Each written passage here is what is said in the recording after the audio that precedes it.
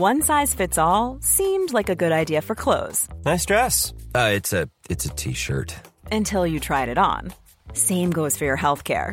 That's why United Healthcare offers a variety of flexible, budget-friendly coverage for medical, vision, dental, and more. So whether you're between jobs, coming off a parent's plan, or even missed open enrollment, you can find the plan that fits you best. Find out more about United Healthcare coverage at uh1.com. That's uh1.com.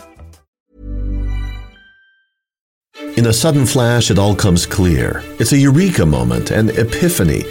Hi, I'm Marcus Smith, host of the Constant Wonder podcast. The world offers marvel, meaning, and mystery around every single corner. In nature, art, science, culture, history, we talk everything from bees and beetles to obelisks and asteroids. Experience the thrill of transformative encounter.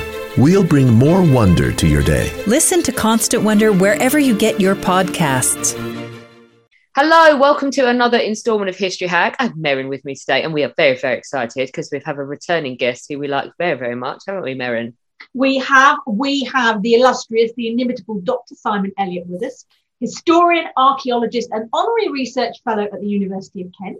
He's got an MA in War Studies from, I think it's King's, isn't it, Simon? That's right, yep. And you've got an MA in Archaeology from UCL, so he's definitely a man who digs historiography. That is my one and only joke. Right? Oh my God, that's such a dad joke. I love it. And also as well, Hector's here. Don't forget to introduce Hector, who's on the floor. Yeah. Hector, the golden dog doodle. What is he? Golden Doodle, there he is. I'll tell you what he is. He's totally not interested in this podcast. He's at Simon's feet, like, nah. Simon, you came on before to talk about your new book, which was, we were trying to track the what had happened to the lost Hispania Legion of Rome. Yep. But you mentioned afterwards that you can go way back further than this, with the result that we've dragged you back on basically to talk about the oldest warfare. To be fair, it didn't require much dragging. You were like, yay! But we're going to talk about the oldest warfare we can get. And you've just told us we're going to span 9,000 years of very old military history today, aren't we? We're going to go, actually it's 11, we're going to go to 9,000 BC. Whoa. Wow. That's a long way back. So hang on a second. We said warfare. Now, for me, when I hear the word warfare, I think, well, actually I do, I'm really sad like this. I think the Old English weir, which means large-scale military conflict, and the word fare, which is a journey, a road, or a passage or expedition. And I put them together and I go, that's what warfare is. It's the military and they're on the march and things are going to happen. But I think you might have a different definition of warfare. Well, actually, Mary, firstly, you're right. I mean, that is exactly what warfare is. My research here began actually with a new book. Normally I write about the Roman world, and I'm actually writing about the ancient Greek world today. But with this particular book, what I thought I'd do is go sort of off-piste, as it were, and look at something very different. Because often when I'm writing about certainly the ancient Greek world, I talk about the Medes and the Persians. And what I figured I'd do with this book, which is called Old Testament Warriors, out through Casemate on the 15th of May, so very shortly as we record. I thought what I'd do is I'd actually go to what I think is the beginning of warfare and join the dots. So go from 9,000 BC through to the beginning of the classical world. And to start it, I decided what I should do is come up with my own definition of what warfare is. So I can say when warfare began, which I argue is around 8,500 BC. And actually you referenced beautifully in your introduction to me where my starting point really was here, which was my MA in archaeology from UCL, because there one of my modules was looking at something called the Natufian Neolithic crossover in the Middle East. So when you stop being sedentary hunter-gatherers, occasionally sort of having flocks of goats or sheep, and you start settling down as farmers. And around that time, you start seeing larger settlements occurring. And I thought to myself, well, can we look there about when warfare began? So firstly, I came up with a definition, and my definition of when warfare begins is based on correlating two things. One, different kinds of society from very basic to very complex, and two, different kinds of fighting from very basic homicide through to the most complex modern warfare. Putting the two together, I came up with a definition of what warfare is for me. And for me, it is when you have a state involved in conflict. So a state, an organized group of people in some kind of political entity, a state, which we can definitely prove were engaged in conflict. And if I'll be brief here because I know you've got many questions for me. I looked throughout the entirety of history and prehistory about when I can find the first example of this happening, and you can look at things like examples of battles or examples of raiding. For me, the most overt example was actually fortifications. Because to have significant fortifications of any kind, you need the whole state, a polity, to be involved. And actually, the first one I found was Jericho. So it's pre-pottery Neolithic age Jericho. So way before the biblical Jericho, the Bronze Age Jericho. This is around 8,500 BC when Kathleen Kenyon, the amazing archaeologist associated with UCL, where I did my MA, did amazing excavations and to uncover what is effectively the world's first circuit of fortifications. So PPNA Jericho has a wall circuit which is 1 kilometer in length, in diameter, and this wall circuit is 5 meters high. It's 2 meters thick. Within it, it has an integral 8 meter high tower. Remember, we're talking about 8,500 BC, with a person designing this, man or woman, with a stick in the mud on the shore of the Dead Sea, designing a 1 kilometer long, 5 meter high, 2 meter thick wall circuit, which has this 8 meter high tower. And within the 8 meter high tower, there's an integral staircase. So imagine the complexity of the engineering being designed by whoever designed it with a stick in the mud. So that is what I argue is the first example of warfare, the first proper town fortification. Because they had to have a purpose to build it. They didn't build it for fun, did they? They had to perceive a threat, which, as you've described it, is another state that wants either presumably land or power or money or resources of some kind. Exactly right. So to build that circuit, and this is a population of no more than about 700 people, okay? So to build that circuit, you would need the entirety of the population involved, which means it needs state level intervention. So whatever form of rule they had, telling everybody, get cracking. They must have bought in because there was a perceived threat. In actual fact, Mary, my idea of the threat here is based on where Jericho is. Jericho is at the end of what we call a long-range trading network, all the way from the Zagros Mountains on the borders of modern Turkey and Iran, all the way down through to the shores of the Dead Sea. And what was going north from there were expensive minerals from the Dead Sea. But crucially, what was coming south from the Zagros Mountains was obsidian, which is the finest stone to make tools from in the period.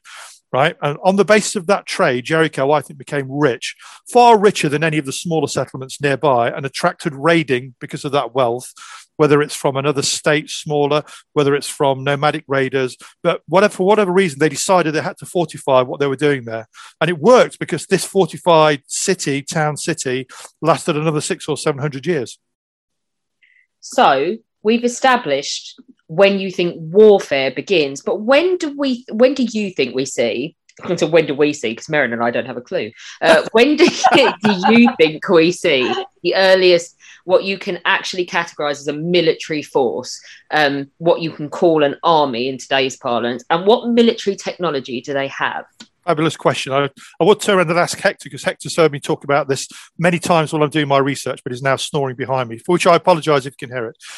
Okay, so we're going to go from 8,500 BC, maybe 9,000 BC. We're going to jump through to the development of what we call modern civilizations in the Fertile Crescent. So this is the broadly the region in the Middle East, going from the deltas of the Tigris and Euphrates on the Persian Gulf through to the Levantine coast of the Mediterranean, down through to Egypt. And in this region, because you have the onset of agriculture on a mass scale, you start seeing the first evidence of what we would call armies. And these are in the context of city-states, which are largely in Mesopotamia. So this is Sumeria and later Acadia, between about 3000 and 2000 BC. The city-states are involved in sort of a conflict with each other over control of resources, not just the agrarian resources they're able to grow through the building of very high-quality canals in this very lowland region, but also to control the import of expensive minerals, stone and wood, which aren't native to the region, which come from the Levantine coast and come from sort of modern Turkey and modern Iran. So you get these city-states developing, often with a religious centre, which are very structured, which are very organised, which start developing immense wealth through agriculture and controlling long-range trading routes, importing the materials I've mentioned, which allows them to afford people within society to do things other than just grow crops or import things. And one of the things they can do with this surplus is to pay for a military with which they then fight each other to control these resources. And the militaries, intriguingly, once they become organized, initially they're masked bodies of bowmen, but later they become what we would certainly call in the context of classical Greece and the Hellenistic period, spearmen phalanxes. So you have these phalanxes of spearmen, often armed, based on the epigraphy and artwork that we see from the period, with very long spears held two-handed. Their armor is fairly primitive, either a bronze or a copper or a leather cap. And often you see them depicted in these very long, sort of full-length cloaks, sort of a bit like Keanu Reeves in The Matrix. But these cloaks, very good. I'm going to dodge the bad guys. The cloaks have got bronze circular plates on them. So they're covered in these bronze circular plates as well. Then even later, because you have this arms race developing between these city-states, so they have names like and things like this, which are well known in the historical record. You end up with the development of very long, sort of full-length body shields as well, probably the size of a Roman scutum later, made of planks, etc., often only the front rank of these deep formations carrying them. And then later you start getting the onset of equid technology, so primitive horses, ponies, mules, etc., pulling very primitive sort of wheeled vehicles with warriors in the back. Okay, so I've got a side question here before I talk about the outcomes of this military potential coming together. Do we know this through cultural archaeology or physical archaeology? Do we know it because we dug stuff up, or do we know because in this area we're seeing papyrus and parchment and things being recorded? So really, again, fantastic question. Well, there are two things in play. Firstly, you highlight something which is very important. So it's this period where we have the beginning of writing. So initially in the form of accounting, saying this person sold this many bushels of this to this person, often on sort of sealed clay tablets, then which just survive forever. And then if they end up in a burning event in a given place, then they're baked and they survive through us to this day, which brings me on to the archaeological record as well. So it's a bit of both. So you have the beginning of the written record. So this is the beginning of history. So we move on from the prehistory of Kathleen Kenyon's PPNA, Jericho, and we now move on to and the beginning of writing. So this is history. And also, though, very good archaeological excavations, often some of the best in the world, actually, in the 20s, 30s, 40s, and 50s, which begin to give us an impression of the scale and the size of these city-states. You know, they're all most of them are in modern Iraq or in Jordan or perhaps in eastern Syria. Okay. Yeah. So coming back, then we've now established that we've got warfare potential and possibility due to military potential existing. When does the outcome of military action turn into bringing conurbations together so we get something called empire, which I know is a word that strikes fear now, but when do we have something that we could call empire? When you look at go on. Yeah, and what do we describe as first empire? Okay, great. Fantastic. So if we look at what we call broadly, as we all grew up being sort of educated in history, the Mesopotamian world. So, the Fertile Crescent, etc. You have the Sumerian, you have the Sumerian city-states, which tend to be in the sort of like the southeastern part of the Fertile Crescent, nearer to the Persian Gulf. Then later you get the development of the Akkadian city-states, which are broadly more to the north of Sumeria. So you're going on to the border territory between Iraq and modern Syria. And then later you move on to something called the Third Dynasty of Ur, which is when, after the decline of the Akkadians, you have the Sumerian states coming back into focus again. Now, within that three period narrative, I would argue, the very first empire, when you have a military leader who is first recorded as an emperor, a conqueror of great areas of geographic territory, is Sargon of Akkad. So the principal state of Acadia. Sargon of Akkad, around 2000 BC, or maybe slightly earlier, was able to carve out an empire which, it looks in the historical records, certainly stretched all the way from perhaps Bahrain, modern Bahrain in the Persian Gulf, all the way through to the Sumerian states, all the way through northern Iraq, all the way through modern Syria to the Levantine coast, and maybe even incorporated Cyprus. Sounds like something Douglas Adams would have created. It's perfect, isn't it? It's absolutely perfect. It's almost science fiction, but there's the beauty. I want to hear their poetry. This is like Game of Thrones, but in reality, this is what you can read. You can read their poetry. That's the beauty. Bring on the Vogons. Oh, that's another set of books she's going to buy. The Akkadian Vogons. Yeah. There is, though, a massive. Every time I say now, I'm not referring to the dynasty. It's just my speech impediment. There's a big difference between how people like the Sumerians and Akkadians in Mesopotamia waged war, isn't there? And at the same or similar time, the Old and Middle Kingdom Egyptians. Why is there a big difference, and what are those differences?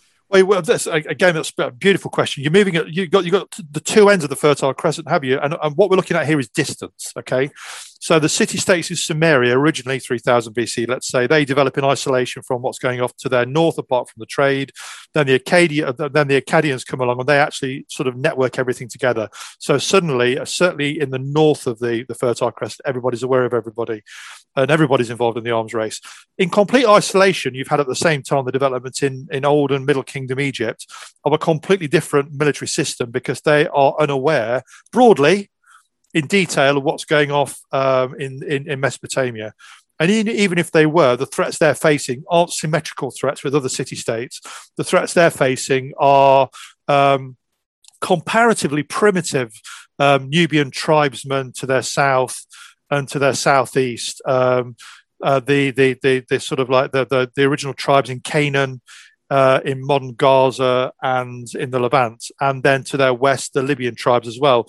But compared to their own military capabilities, they're relatively less sophisticated. So therefore, as the military develops in the Old and Middle Kingdom Egyptian period, not the new and later periods, but in the early period, it tends to be more primitive, just because it's dealing with things which are less of a symmetrical threat. And it's only later, when they become engaged with what's happening to their north, as they begin to expand through the Levant, that they then end up in the arms race. They get dragged into the arms race, which is happening to the north. In a sudden flash, it all comes clear. It's a eureka moment, an epiphany. Hi, I'm Marcus Smith, host of the Constant Wonder podcast. The world offers marvel, meaning, and mystery around every single corner. In nature, art, science, culture, history, we talk everything from bees and beetles to obelisks and asteroids. Experience the thrill of transformative encounter. We'll bring more wonder to your day. Listen to Constant Wonder wherever you get your podcasts. Okay, so we talked about distance a lot there. Presumably, we are moving things around by virtue of not just walking, but, I mean, we've got transport now, haven't we? Absolutely, yeah. In actual fact, you can say that sort of like horse-drawn transport, whether it's whatever kind of equid we're talking about, began with battle cars, which are the mounted cars I described earlier in terms of the Sumerians and Akkadians. Very primitive. It's like effectively a cart drawn by 4 mules with a couple of warriors in the back just chucking spears from the back. Effectively, what you're doing there is you're controlling the flanks of a battle formation. This is 3000 BC to, say, 1500 BC. And then later you get faster scouting variants, but they're still horse-drawn vehicles, but they're not full-fat chariots. They come much later. Okay, so interesting, because you use the word car there, and I know that chariot is from the Latin carum. Okay, carum, however you want to pronounce it, which literally means wagon, and much more of a wagon than we think of as the 2-wheeled chariot with, Russell Crowe, pulling it along. So where did chariots come from then? Can we dig those up? Again, Mary, we're going back to distance. It's all about distance again. we're used in the age in which we live to think that we've got full knowledge of the world around us, etc. And we often underestimate the ability of peoples of the past to travel long distances. But this is a great example of how they could. So chariots originate in Central Asia, on the Central Asian steppe. And the first chariots that we see, the classic 2-horse chariot drawn by a couple of horses, occur in very, very early Scythian burials in Central Asia. And the technology gradually, because it's sort of like the sports car of the day, is adopted by the various nobilities as they come into contact with it, because it just looks cool and it's practical, providing you're on an open flat plain, which you get on the Central Asian steppe.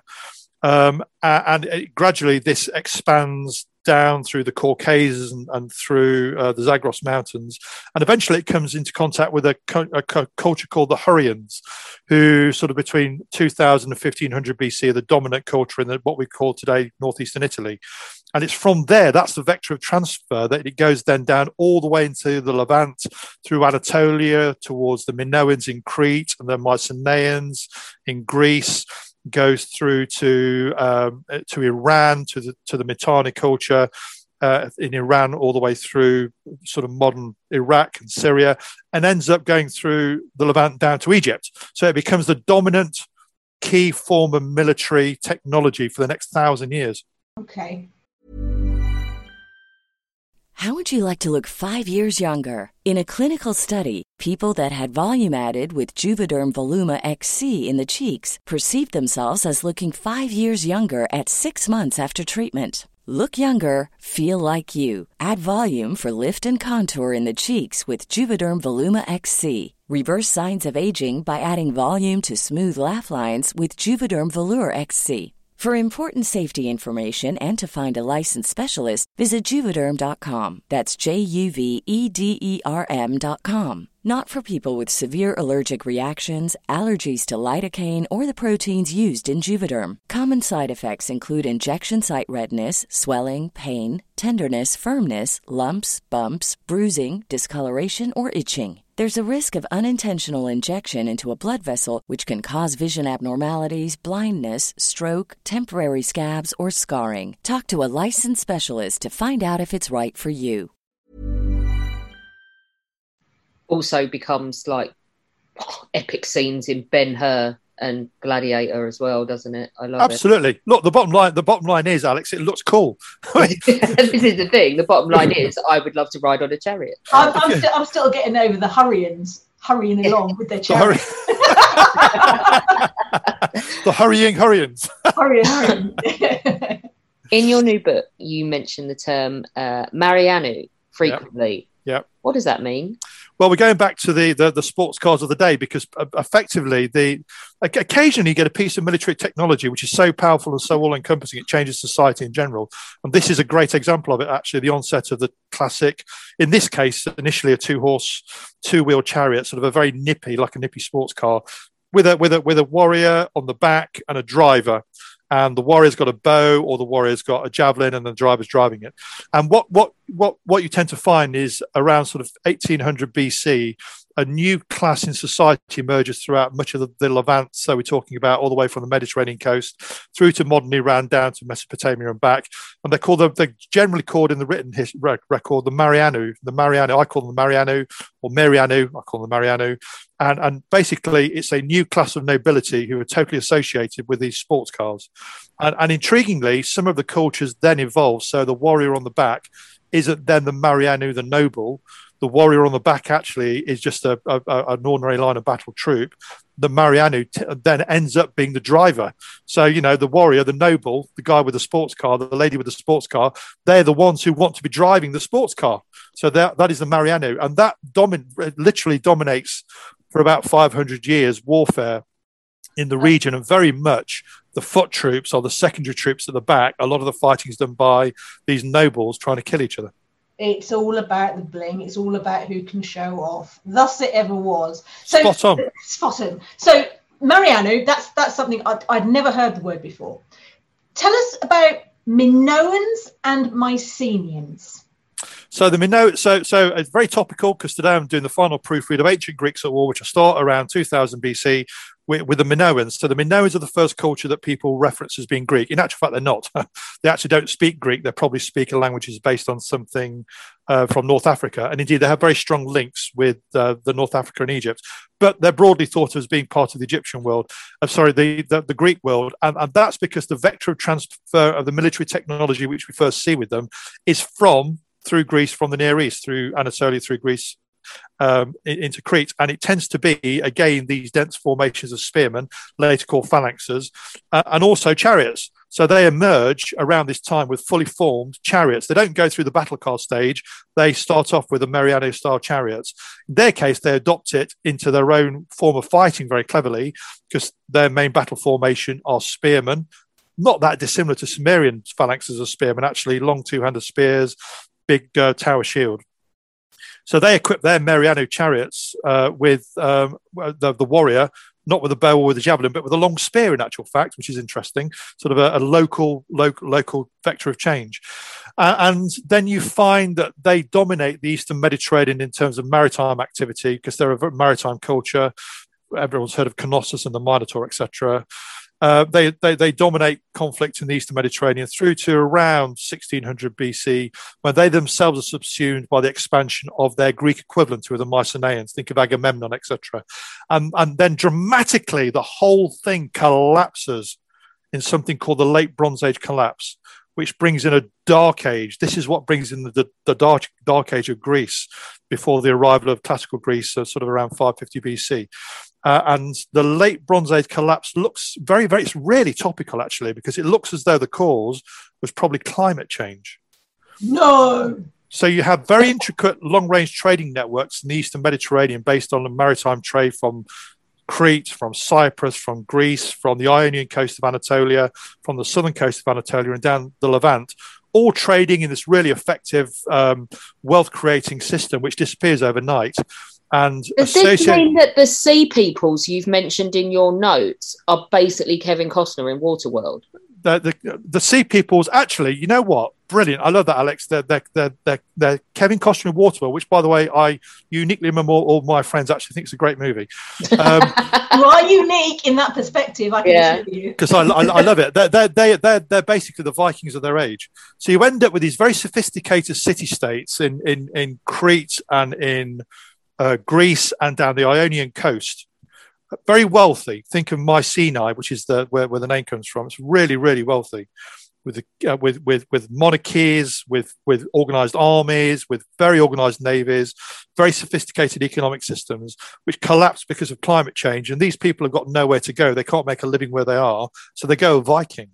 And what they do is they become known through the Egyptian records as the Sea Peoples, and they start 2 or 3 waves of invasions from around 1250 BC, which sweep through Anatolia, completely wiping out the Hittite culture there, which is very known from biblical records. And they end up invading Egypt from 2 fronts. They invade Egypt from the Levant to the northeast, and also from the west with Libyan allies. And they almost defeat Egypt, and the Egyptians and some of their great pharaohs ultimately succeed. They are so impressed with the Sea Peoples, they hire them to be their main battle warriors. And then, this is what I think is very relevant in the world in which we live in today. I'll give you a very prescient example. One of the Sea Peoples tribes is called the Peliset. The Egyptians, because they want to create a barrier state to stop people coming through the Levant from the northeast, settle the Peliset in what we today call Gaza, and they become known in biblical history as the Philistines. And then later, Philistine translates into our world today as Palestine. So I can draw you a direct thread. This is what I love about history. There is a direct thread from in this case, a climate change event around 1250 BC, which caused an armed migration across the Eastern Mediterranean, which gives us modern Palestine. And that's put the hairs on the back of my neck up, by the way. Completely. So I'm going to ask a question that may take us forward, but it may bring us back again. We've been talking about BC, AD and BC, because in modern culture, we automatically revert to stereotype. We talk about BC, before Christ. What was the transition in the perceived. So, what was the perceived transition between the biblical world and the classical world? When did we start making that distinction? For me, what I do is I look at. You've got a natural thread. So if you start, this is, I promise you it will answer your question. You've got a natural thread which runs through Sargon of Akkad and his Vogons, all the way through a variety of major pan-Levantine and Middle Eastern empires. So you can think of the Mitanni I mentioned. You can think of the Hittites to the northeast, which at one stage almost got down to the Persian Gulf. You can think of the Assyrians, the mighty Assyrians. You can think of the Babylonians, and then you can think of the Medes. And in the 7th century, you have a major event taking place, which gradually begins, in my opinion, to bring the biblical period to a close. You have the Babylonians and the Medes from modern Iran ganging up with a new power as well as their ally, who were the Persians, also from Iran, to defeat the Assyrians.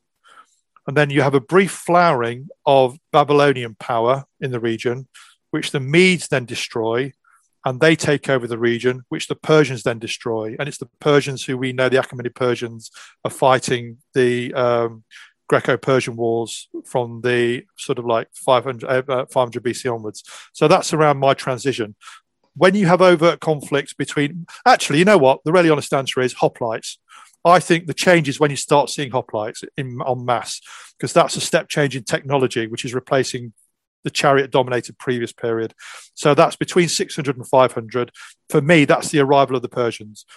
So specifically, to answer your question directly in a very long-winded way, the arrival of Cyrus the Great, the first great Persian monarch. Okay. So Sargon to Cyrus. That's a great book, isn't it? Sargon to Cyrus. You heard it here first. Okay, let's just start completely. I love throwing questions at you because you love all of them, no matter how horrible they are. Why are early Hebrew armies so successful? Because I think because they were very, very, very aggressive, actually. But we've got to bear in mind with the historical record we're using here. One of the most important historical records that we use here is the Bible. And it's obviously told from a certain perspective. But taking that into account, the early Hebrew armies, as they re-emerged back into Canaan after being in Egypt, they were very aggressive, and they often took their opponents by surprise. And they played to their strengths. You know, most military forces in history who are very successful know what their strengths are, know their enemy's weaknesses, and play to their strengths. Certainly, the early Hebrew armies did. It sounds like we can learn a lot about modern warfare, about modern conflict, certainly in the 20th century, by looking back at the strategy and development of military entities much further than perhaps we might imagine. Well, you know what, Mary, when we look at, when we talk about, as historians, one of the things we're often asked is, why is history important? And one of the answers we always give is because you learn from your mistakes. In actual fact, we very rarely do. But we should learn from our mistakes. And at least if you learn from a few through what we do, then that's got to be a good thing. And you can see huge amounts of parallels with this far, far, far distant past in the classical world, where we can learn from people's mistakes or the way people have dealt with things. So I give you the late Bronze Age collapse caused by climate change. That's the wiping out of an entire way of living for the majority of people in what they considered their own civilized world, because they didn't adapt to climate change, because they didn't recognize what was happening until too late. We can look at the development of technology, military or otherwise, through clashes of cultures leading to an arms race. We can look at how empires rise and fall, how civilizations rise and fall. It's all writ there large, and it's not just in the comparatively short period of history we call the classical world. Let's say that goes from 550 BC through to the sack of Corinth and the sack of Carthage in 146 BC. Here, I'm giving you 9,000 years. You know, yeah, that's a huge period of time. When we think about learning by example, who would be the exemplar for you? Would it be, I don't know, the Assyrians maybe? The Assyrians are the zeitgeist culture within this entire period, because often people talk about a degree of savagery in conflict or otherwise as being biblical, don't they? And that's because of the way things are portrayed in the Bible, which is often very savage. if you want to look at an exemplar of that in the way that they are perceived through the historical record, but also the way they recorded themselves through their own written record and through epigraphy and sculpture, it's the Assyrians, who were very brutal in the way they fought war. Basically, they had an aim. They knew how to dominate the battle space they fought war in, and they did so. And they almost always won. And if they didn't, they were very Roman. They had grit. They came back. If there's an individual, what I could give you as the ultimate exemplar, it's the Henry VIII, the Henry VIII of the day, Ashurbanipal, who was the not the Tudors. There's a reason why I use it as an analogy. Actually, it's because he would have considered himself a Renaissance prince in his day. But to our mind, in the same way with Henry VIII, he clearly wasn't. So Ashurbanipal, he was the very late Neo-Assyrian king emperor who was the feature of the British Museum exhibition a few years ago.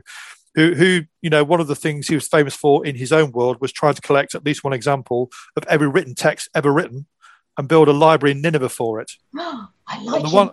On the one hand, but on the other hand, I'm glad you said that, because on the other hand, if you crossed him, the following happened. So he was the younger brother of his father, the previous king, but his father realized that Ashurbanipal was the real deal and his elder brother wasn't. So his elder brother was passed over. To keep him quiet, he was made the governor of Babylon, one of the key provinces, if not the key province within the Assyrian Empire. And at some stage within 2 years of his father's death and Ashurbanipal becoming the king, obviously what happens? His brother rebels. And what do the Assyrians do to people who rebel? It's not very nice, is it? So they go, exactly. So he spends 2 years investing Babylon, Ashurbanipal. His brother dies at some stage in the process, but they doesn't give in. He carries on investing Babylon. And eventually the Babylonian nobility come out and they say, look, we're really sorry. We didn't mean it. Can we be all friends again? He says, absolutely. Let's all be friends. What I'd like you to do first, though, all of the nobility, all the rich people in Babylon, I'd like to pop over to the royal burial grounds, where all your forebears are buried. And when you're over there, what I'd like you to do is to gather the bones of your forefathers. And what we're going to do, we're going to go on a little trek. We'll all go together to Nineveh, my capital. And when he took them to Nineveh with the bones of their forefathers, he took them into the main arena in Nineveh.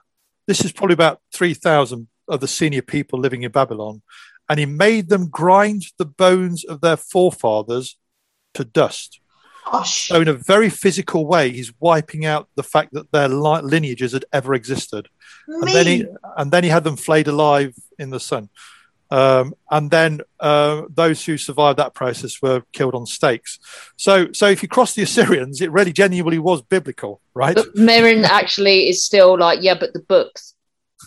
All the books. To heck with the flaying alive, I was stuck with the books. Well, we know. Well, actually, we go full circle there because we know about them doing this because of their books and their written record. Yeah, because of their written records. Yeah, it all comes back to the books, baby. They were quite proud of it, and that's very important, of course, because what they're doing in doing this is sending a message to anybody else. If you cross me, this is what happens. If you go to the British Museum, there are some amazing panels which were found their way to the British Museum in the 19th century and 20th century from the region, from places like Nineveh and other major cities sort of in the region. And there you can see the Assyrians themselves in the way they portray themselves, proudly telling the world, if you cross us, this is what's going to happen to you. We will end you. They end you and end destroy everything ever you existed. You never existed. You just didn't exist. Eliminate you from the memory of your children and your children's children. Very like the Romans, That's an analogy with the Romans with the Memorial Damnatio as well. It's very like the Romans. Although since lockdown and everything, I kind of empathise with that level of rage. But when is this book out? You said it's out. Well, we're recording on the 12th. This will go out quite soon. Tell us about this book and what it's called, and we will put it in our bookshop. Absolutely, so people can buy it. Oh, you're so kind. Thank you so much for your support. It's out actually in 3 days. Congratulations with your book, baby. Yeah, Old Testament Warriors through Casemate. Looking forward to putting it on my bookshelf, Simon. Thanks ever so much. Really enjoyed that. It was a joy to write the book, but also even more of a joy to talk with you guys. I really love it. Thank you. Oh, you're smooth. Come back anytime. We love chatting with you. Oh. You can help us at History Hack by joining us via Patreon. It takes quite a lot of effort and a lot of work of quite a big team now to keep us going. And so if you could donate as little as £3 a month, it would be massively appreciated by all of us. There's different levels because Princess Marcus has set it all up with varying rewards and things. So do have a look, do join us. There's an exclusive Facebook group as well, and you can be part of all of it. When our guests join us to talk about their work and their new book, the 45 minutes or so they spend with us is just a taster of all their efforts. So to this end, we have launched our very own bookshop on bookshop.org, where you can find our guests' latest and greatest books. You can support them and you can support History Hack too. 10% of every sale via our bookshop supports the podcast and allows us to keep at it and bring you more amazing guests. You can find our bookshop at bookshop.org/shop/hack history, or just search on bookshop.org for us under the shops bit. Thank you for your continued support, and here's to your next great book. Hey, it's Danny Pellegrino from Everything Iconic. Ready to upgrade your style game without blowing your budget? Check out Quince. They've got all the good stuff, shirts and polos, activewear, and fine leather goods, all at 50 to 80% less than other high-end brands. And the best part? They're all about safe, ethical, and responsible manufacturing.